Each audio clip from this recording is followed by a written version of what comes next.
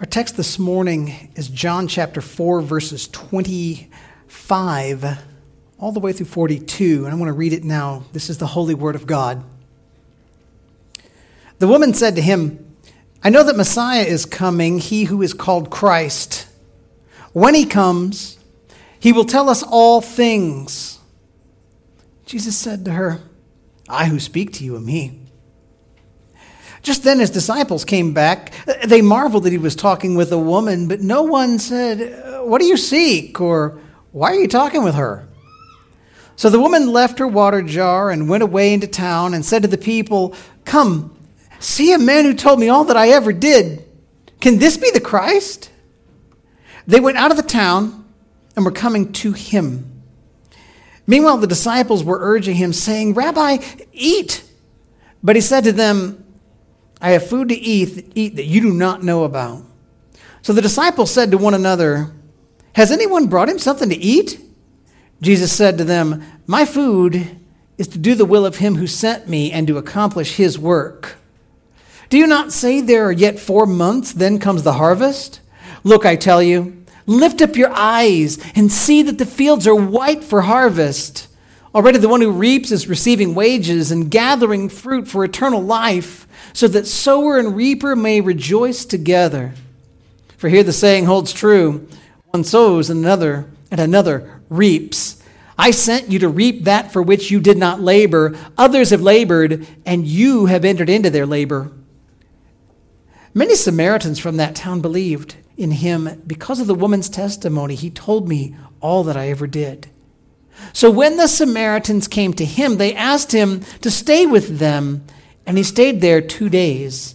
And many more believed because of his word. They said to the woman, "It is no longer because of what you said that we believe, for we have heard for ourselves, and we know that this is indeed the Savior of the world."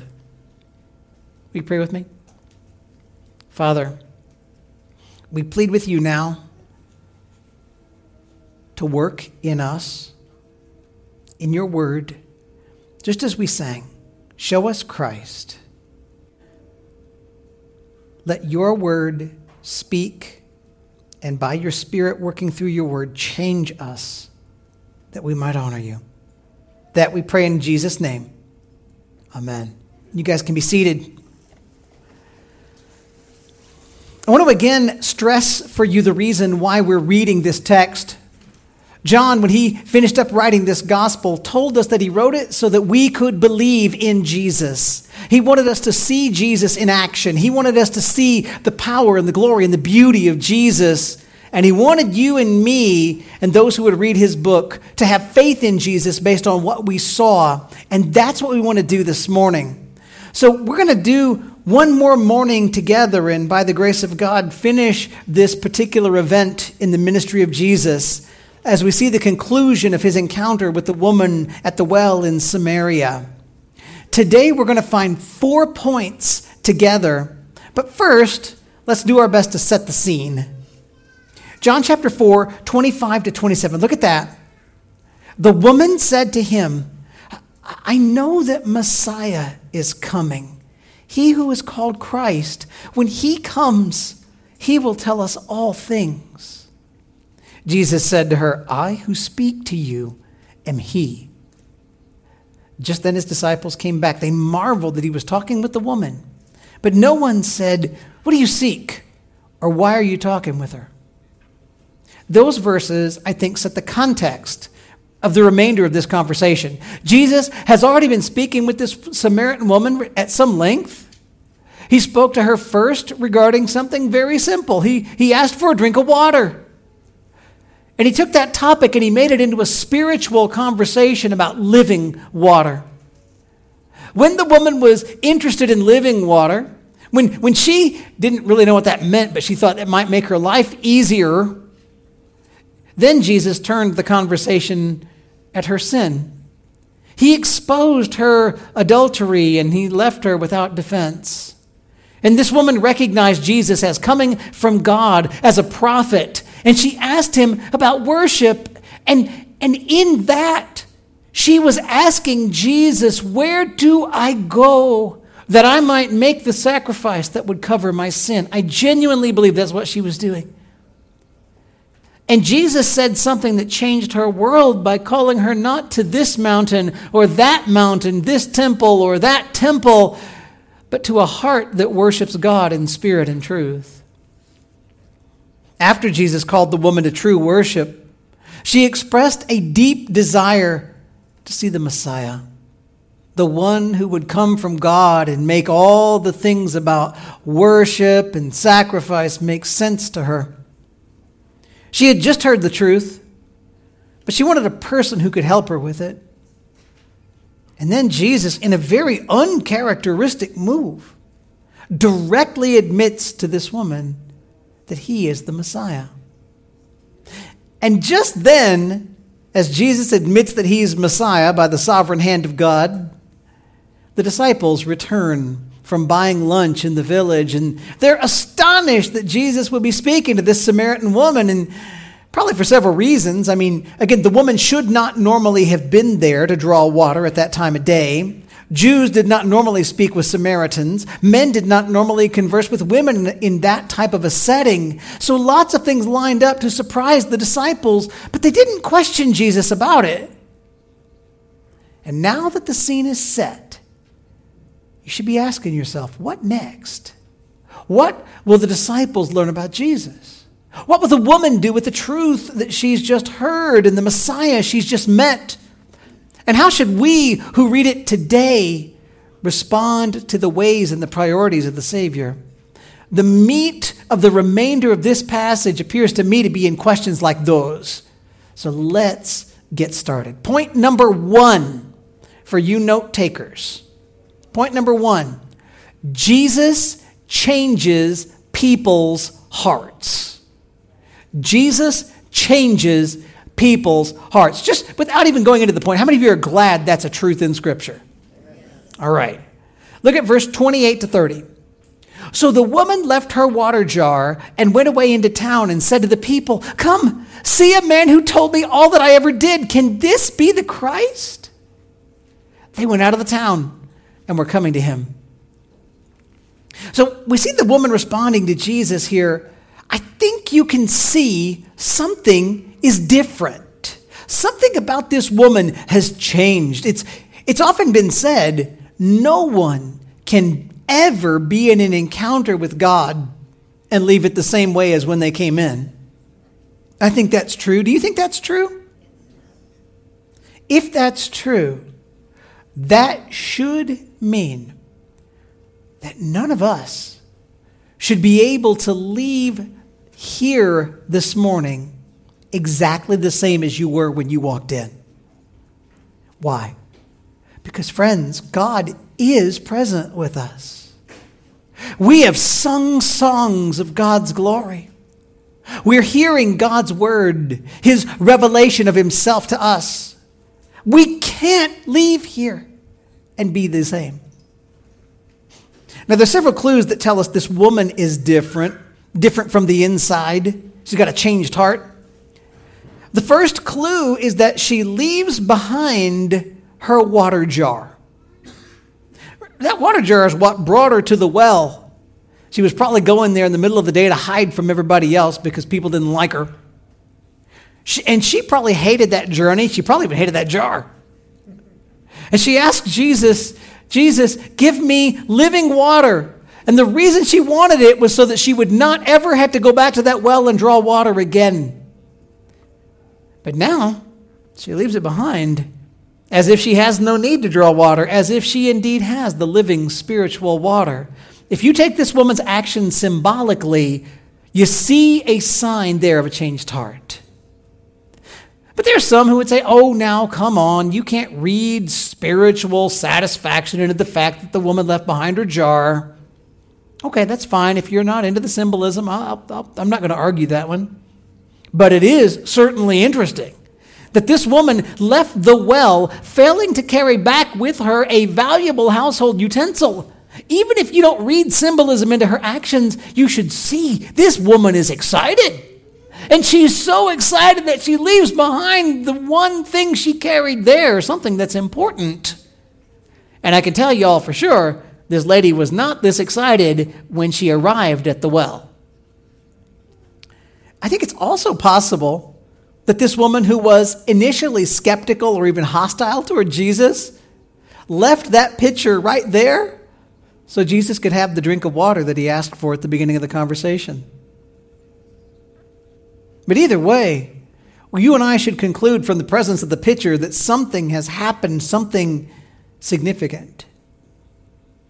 When the woman leaves the well, she goes back to her town and she declares to the men of the town, I met a stranger who told me everything I've ever done. Now remember, when the woman first spoke to Jesus, she was not wanting to admit the things that had happened in her past. She tried to evade the truth, to keep Jesus from knowing about her story of sexual immorality and adultery. Now she is totally willing to expose her sin to the scrutiny of the world if it will help others to see who Jesus is. This woman knows that something far more important than her reputation is at stake. And not only does the woman share with people that she met an incredible person, she invites them, come and see him too. She knows Jesus is from God. She believes Jesus is the Messiah. She wants the town to know. And her invitation for people to come and meet Christ, that is, well, let me ask you. We'll pretend it's Sunday school for a second. What do we call it when you go to somebody, tell them the good news of Jesus, and invite them to come and meet him? Evangelism. I heard it out there. Evangelism. Evangelism is telling people the good news of Jesus.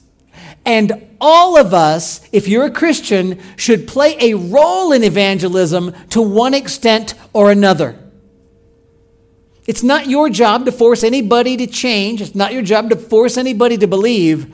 But as a Christ follower, all of us should be willing to prayerfully, honestly tell people the truth about the Savior, call them to repent, call them to believe, and leave the results in the hands of the Almighty. Aren't you glad that's what evangelism is, by the way? You tell folks the truth, you call them to come to Jesus, and then you leave it in God's hands because God is the one who changes human hearts. And we see, folks, this woman has been changed. Her leaving the well and leaving behind the jar is evidence of a change. Her exposing her past is evidence of her change. Her inviting others to meet the Messiah is evidence of a change. This woman has been reached by Jesus, and it shows. The first point that I made here, the first one you should have written down, is that Jesus changes our lives. When somebody has an encounter with Jesus, their lives are changed for all time. They're never quite the same again, and they honestly should be happy to be changed. Their old defenses, their old perceived needs diminish in the light of the greatness and the glory of Christ. In 2 Corinthians 5:17, Paul writes, therefore, if anyone is in Christ, he's a new creation. The old has passed away. Behold, the new has come.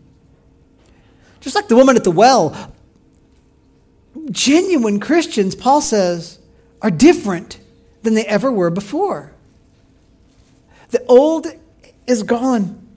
New has come. If you are here this morning, I want you to ask yourself about your own life. Ask yourself, are you different than what you used to be? Has something changed? Has the old gone? Is your life new in Christ? Do you have in your heart, in your life, interest in the things of God in your soul? Jesus promises living water to those who come to him and ask. And one who drinks of that water is not the same. You want to test the reality of the profession of your faith? Ask yourself, am I different now than before I professed faith? Ask yourself, are there values in me that would not be mine did I not have Jesus? If you look at your life and you see yourself as different, then take a moment even right now to praise Jesus, thanking him for making you new. Thank him for changing you from who you were to who you're becoming in him. And ask him to work in your heart to help you keep that process going. Sanctification, the idea of growing in Christ, it's a long process, isn't it? It is fraught with ups and downs along the way. Y'all, there are going to be days, weeks, when it is hard, seemingly impossible work. But God gives us the Holy Spirit to empower us to continue in the ongoing, day-by-day, step-by-step change process. But if you look at your life this morning and there's nothing in you that's different, if you're still the very same as you've always been, maybe it's time for you to meet the Savior. He's willing to give you living water. He's willing to make the old things pass away and new things come in your heart and soul. Come to Jesus in faith and see what he'll do to change your life from self-centered to God-centered, from self-destructive to eternally living in the kingdom of God, from finding meaning in the little pleasures of life to finding true meaning in the glory of the God who created you. And besides Jesus doing this work in the life of the woman, we also begin to see that the people of the town are impacted by the woman's testimony. They hear her words, they know her past, and they're amazed. And they want to go with her to the well to meet this stranger. Could he be the Messiah? Now, before we find out how the people respond exactly, we need to watch Jesus teach some important stuff to his disciples. So point number 2 this morning, Jesus is driven by the will of God. Jesus is driven by the will of God. Look at 31 to 34. Meanwhile, the disciples were urging him, saying, "Rabbi, eat." But he said to them, "I have food to eat that you do not know about." So the disciples said to one another, "Has anyone brought him something to eat?" Jesus said to them, "My food is to do the will of him who sent me and to accomplish his work." Again, we see Jesus here taking something normal, something physical, and turning it into a spiritual discussion. After the woman leaves, the disciples want Jesus to eat. Remember, they went into town. They left Jesus exhausted at the well just a little bit ago. And now that he's free from whatever that woman wanted, he should, in their minds, be free to have lunch. But Jesus refuses. He's more concerned about something else. His mind is not on the needs of his body. Instead, the mind of Jesus is on that woman headed off to the village, and on those villagers soon to join him at the well. The disciples are confused, wondering if Jesus somehow picked up a snack along the way. And they're missing the point, just as the woman missed the point of living water, just as Nicodemus missed the point of being born again. The disciples are only thinking about physical food for Jesus, and they're missing that something vastly more important is taking place at that very moment. Jesus said that his food was to do God's will. He let his body know. He let his body know, in no uncertain terms, God's will and God's glory outweigh his body's need for nourishment. That's not to say Jesus was going to neglect his responsibility to be a good steward of his body, but Jesus was not dominated by his drives, even if they're real needs. Matthew 4:4, when rebuking the devil, Jesus said, "It is written, man shall not live by bread alone, but by every word that comes from the mouth of God." In Job 23:12, Job, rebuking his friends, says, "I have not departed from the commandment of his, God's, lips. I have treasured the words of his mouth more than my portion of food. Can you imagine, Christian, treasuring the word from God more than your necessary food? 1 Corinthians 9:27, Paul says, "But I discipline my body and keep it under control, lest after preaching to others, I myself should be disqualified."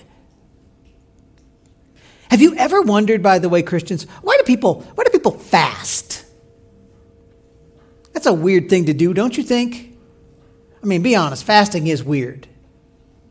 One reason people fast is to show themselves, even to show their bodies, that the will and work of God is more important than their physical desires.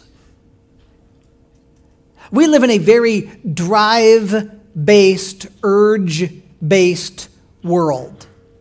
Psychologists preach need hierarchies that claim that your physical drives like hunger and sex force you into behaviors, even behaviors that the Bible calls sinful. And sometimes we give in to those things, and sometimes we give in to the psychologist's practices, and we let ourselves be defined by our needs. But listen to me, God never gives us that kind of an out. Fasting is one way to practice letting go of your physical needs that you might focus more strongly on the spiritual.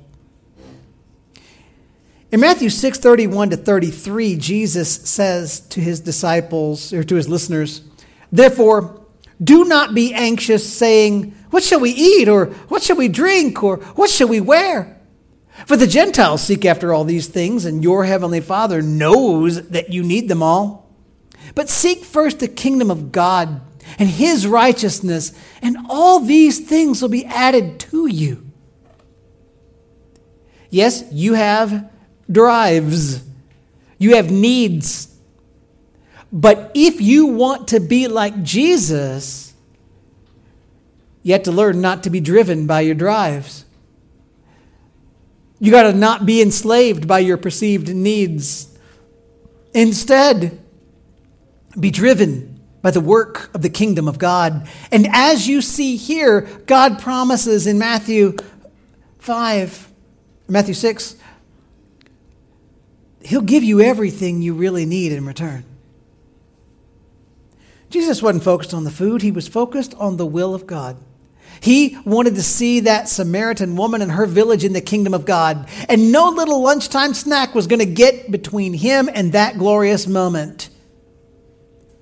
So now start thinking with me again in that application time of life. What drives in your life keep you from the will of God? By the way, I can't answer that for you. Only you know you. What do you give into? What do you give into assuming you can't help it? Is it food, sleep, sex, your perceived need for comfort, your desire for reputation, your desire to imagine and escape and build a world where you're the master? Something else? Today, if you're being driven by the world, if you're being driven by a hunger for safety or adventure, if you're being driven by your body and your urges, ask God genuinely to replace your drives, to help you control your urges, to be fed most by his will. Turn from the world, turn from its drives. Surrender fully to the work of God. I'm not promising you that's an easy process or a short process, and if you need help, I'd love to talk to you about it. But Jesus was driven by the will of God, and so should we be. And the work of God that we want to see is described well in the next point. Point number 3, Jesus calls us to work in the field of souls. Jesus calls us to work in the field of souls. 35-38 say, Do you not say there are yet 4 months, then comes the harvest? Look, I tell you, lift up your eyes and see that the fields are white for harvest. Already the one who reaps is receiving wages and gathering food for eternal life, so that sower and reaper may rejoice together. For here the saying holds true, one sows and another reaps. I sent you to reap that for which you did not labor. Others have labored, and you have entered into their labor. Jesus here tells the disciples their mindset is a little off. They're looking for a harvest to come someday. They're thinking ahead to a time, maybe when Jesus will draw people to himself and set up the kingdom of God right here, right now. Oh, that day is going to be a glorious day. They're looking off to the future, and their minds and hearts are stuck way out there. Jesus lets them know the harvest is right here, right now. Just a different harvest than they expected. Maybe the disciples looked up to see the Samaritans on their way coming out to the well. Jesus says to them, the fields are ready to be harvested. Now, again, all y'all Western people don't know about fields ready to be harvested. I grew up in Illinois. We don't have anything but grain. I mean, it's one of the most boring states to go through if you go through the middle. It's pretty at the bottom and the top, but that's it. When grain, it ripens, it will often show a different color than when it's not yet mature. And in some instances, it gets a little bit lighter in its color, so you can see, oh, it's ready. Well, the Samaritans are coming out of their town. Maybe they're wearing white, because people who live in hot places wear light-colored clothing to get out of the heat, you know. Well, Jesus says, look, guys, the field is white for harvest. It's ready. What's the point of him saying, you say 4 months and then the harvest? I'm telling you the harvest is now. Well, I would guess that when Jesus spoke this, it was the month of December. 4 months later, for physical crops, is going to be harvest time. But spiritually, maybe Jesus' disciples thought they're in a stage where we get to wait and we'll see what happens sometime way in the future. Jesus says, no. The time for the harvest is now.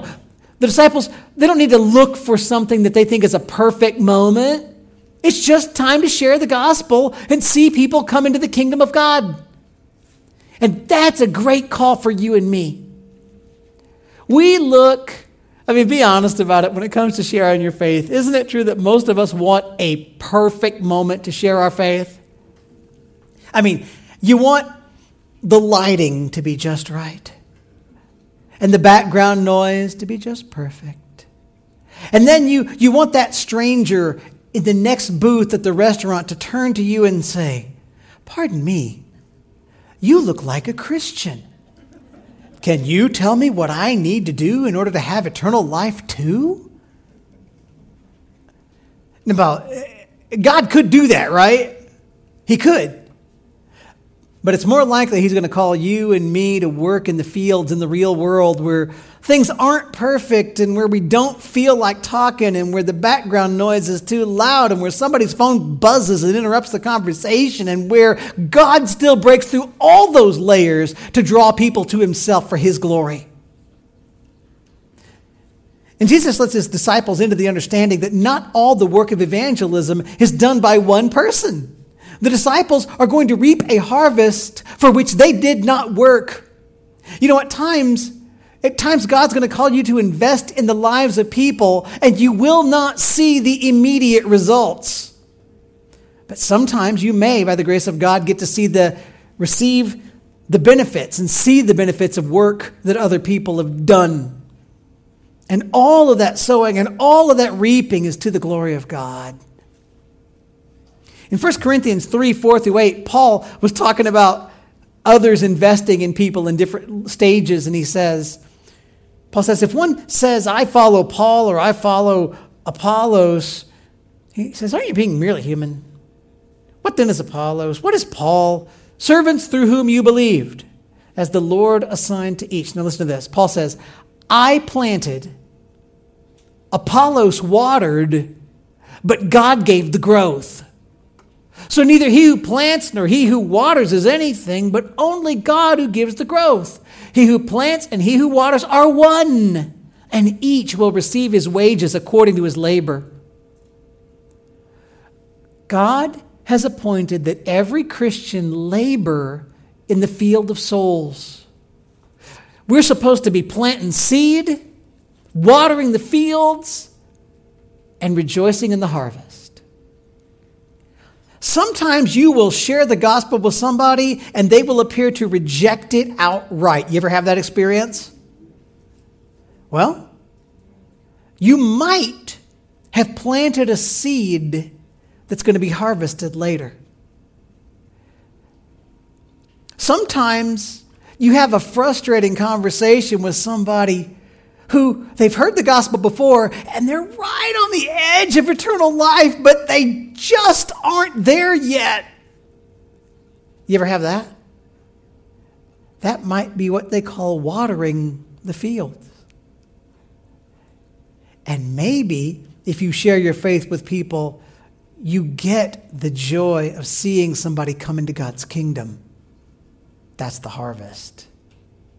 But listen, whether you're the planter or the waterer or you reap the harvest, you are part of the process of God bringing people into his kingdom, and that is a joyful calling. It's one we should never reject. So today, ask God, how can you better be involved in laboring for the souls of the lost? How weird this must have seemed for the disciples. They see Jesus looking for a harvest, but you remember where he is? Jesus is talking about a harvest of Samaritans. The disciples wouldn't have really wanted to welcome these people into God's kingdom. They didn't like Samaritans. But Jesus tells them the sower and the reaper, they're going to rejoice together. Now, you might say, okay, great. But if you know your Old Testament, that should bring to your mind the prophecy of Amos in Amos 9:13. Behold, the days are coming, declares the Lord, when the plowman shall overtake the reaper, and the treader of grapes him who sows the seed. The mountains shall drip sweet wine, and all the hills shall flow with it. And see, now that Jesus has come, the kingdom of God has begun to infiltrate the earth. And the result of God's kingdom coming on earth is going to be the removal of the curse of sin from the land eventually. Right? When Jesus comes back, he's going to lift the curse completely. That's the promise of that stunning growth of crops without hardship and all the rest. But, if they knew their Old Testament rightly, and the disciples should have, they should know that the coming of the kingdom of God is going to include people from all nations brought together as the one people of God. And that side of the harvest, that building of the people of God from all nations, it has begun. You got Jesus, you got Jewish disciples, and here come a whole bunch of Samaritans. Fourth point, last point for this morning, and it ties to this. Jesus is the Savior of the world. Jesus is the Savior of the world. 39-42, many Samaritans from that town believed in him because of the woman's testimony. He told me all that I ever did. So when the Samaritans came to him, they asked him to stay with them, and he stayed there 2 days. And many more believed because of his word. They said to the woman, "It is no longer because of what you said that we believe, for we have heard for ourselves, and we know that this is indeed the Savior of the world." As this account draws to a close, the people of the village come to the well to meet Jesus. Many of them believed immediately because of the testimony of the woman. They saw something in her and heard something in her words that made them truly believe Jesus must be the Messiah. And during the next couple of days, others spent time with Jesus. Think back to chapter 1. Andrew and John, they go up to Jesus. They say, "Where are you staying?" Jesus just says, "Come and see." Philip has met Jesus, and he's like, he goes to his brother Nathanael, "I think I found the Christ." Nathanael says, "What? No way." Philip says, "Come and see." Andrew went to Peter, his brother, remember? "We found him." Peter says, "Really?" Andrew says, "Come and see." Jesus here said, the woman said, "I found the Messiah." The people come and see. They come and see. And they spent time with Jesus. And they believed. They believed not only because of the woman's words, but because they met Jesus on their own. And they were convinced he's the Son of God. Isn't it beautiful, by the way, that Jesus, a Jewish rabbi, stayed with the Samaritan village for 2 days? Remember, Jews generally hated Samaritans. Samaritans generally returned the favor. How loving is it of Jesus to stay there? See, Jesus is not Savior of the Jews only. Jesus came to bring people from every nation to God. That is his ministry, and that's our calling, to join Jesus in that kind of work. Now, as we step back and we look at this story as a whole, I think it's amazing to see what Jesus did with the life of one adulterous Samaritan woman. He changed her life, just like he's changed my life, and I hope that he's already changed yours. Jesus was driven by a passionate hunger to see God's will accomplished, and I hope you are too. Jesus called his disciples to participate in the harvest of souls being brought into God's kingdom, as he calls you and he calls me. And he used the testimony of this woman whose life he changed, whose drives he replaced, whom he called into the work to bring about a true harvest of an entire village brought out of darkness into God's marvelous light. Where do you need to grow this morning? Where do you need to grow? Do you need to have your life changed by Jesus for the first time? If so, I invite you, come to Jesus and seek his grace. He will begin a brand new work in you, and he will make your life new if you will believe in Jesus and ask him, "Lord Jesus, I trust you. Please save me." Believe that he lived a life free from sin. Believe that he died to pay for your sin. Believe that God rose him from the grave, that he's alive right now. Believe in Jesus and plead with him, "Please, Jesus, forgive me." He will. But maybe there's something else about you. Maybe you need to have new drives. Maybe you need to stop being driven by this world or by your physical needs or by your desires for things, even perhaps good things. If so, you need to ask God, "God, change me from the inside out by your Spirit, that my desire would match your desire." Maybe you need to become more like Jesus and be driven by a hunger for the will of God above anything this world has to offer. Maybe you need to fast, to start talking to your body and telling your body, "Hey, you don't get to be the boss of me." But instead participate in prayer and fasting for the glory of God. That's one way. Do you need to get involved in the work of evangelism? Here's the secret. You ready? Here's how you do it. Start telling people about Jesus. Maybe you'll plant seeds. Maybe you'll pour the water and help seeds to start taking root. Maybe you get the joy of the harvest. But regardless of how God uses you on this earth, your faithful commitment to share the gospel is something that, should you cultivate it, it will make you look more like Jesus. So ask God, "God, give me the opportunity to tell somebody about Jesus." And be committed that you will share the gospel when the door opens. Who knows that you might not be used like the Samaritan woman to teach a whole group of people that Jesus is the Savior of the world. By the way, that woman, she goes to her village. You ever think to yourself, "Well, I don't want to tell people about Jesus because they don't want to hear from me"? That woman, what was her testimony? "This man told me everything I ever did." She said that to the men of her village. You understand, don't you, that everything she ever did included sin with many of those men?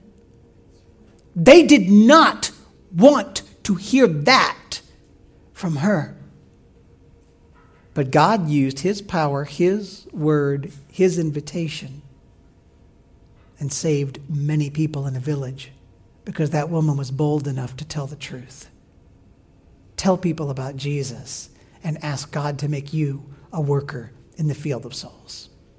Let's pray together. Lord God, thank you for your word. Thank you for your mercy and your grace. God, even now, we're reminded of how gracious you've been to us. And we would ask you, Lord, to use us however you wish for your glory. God, I pray for my brothers and sisters who are struggling right now, because it is not at all uncommon for genuine Christians still to struggle with the drives of the flesh. It's hard. God, have mercy. I pray, Lord, that you will help them to turn from sin and to find a hunger for your kingdom outweighing our hunger that our bodies would tell us, that our bodies would give us. Lord, I pray for those who need to know Jesus that they would.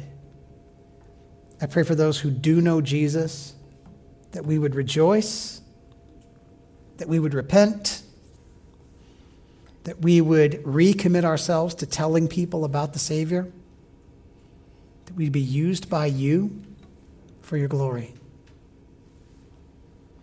Now, Lord, may we sing of your grace, and may we be tools in your hand. We pray it in Christ's name. Amen.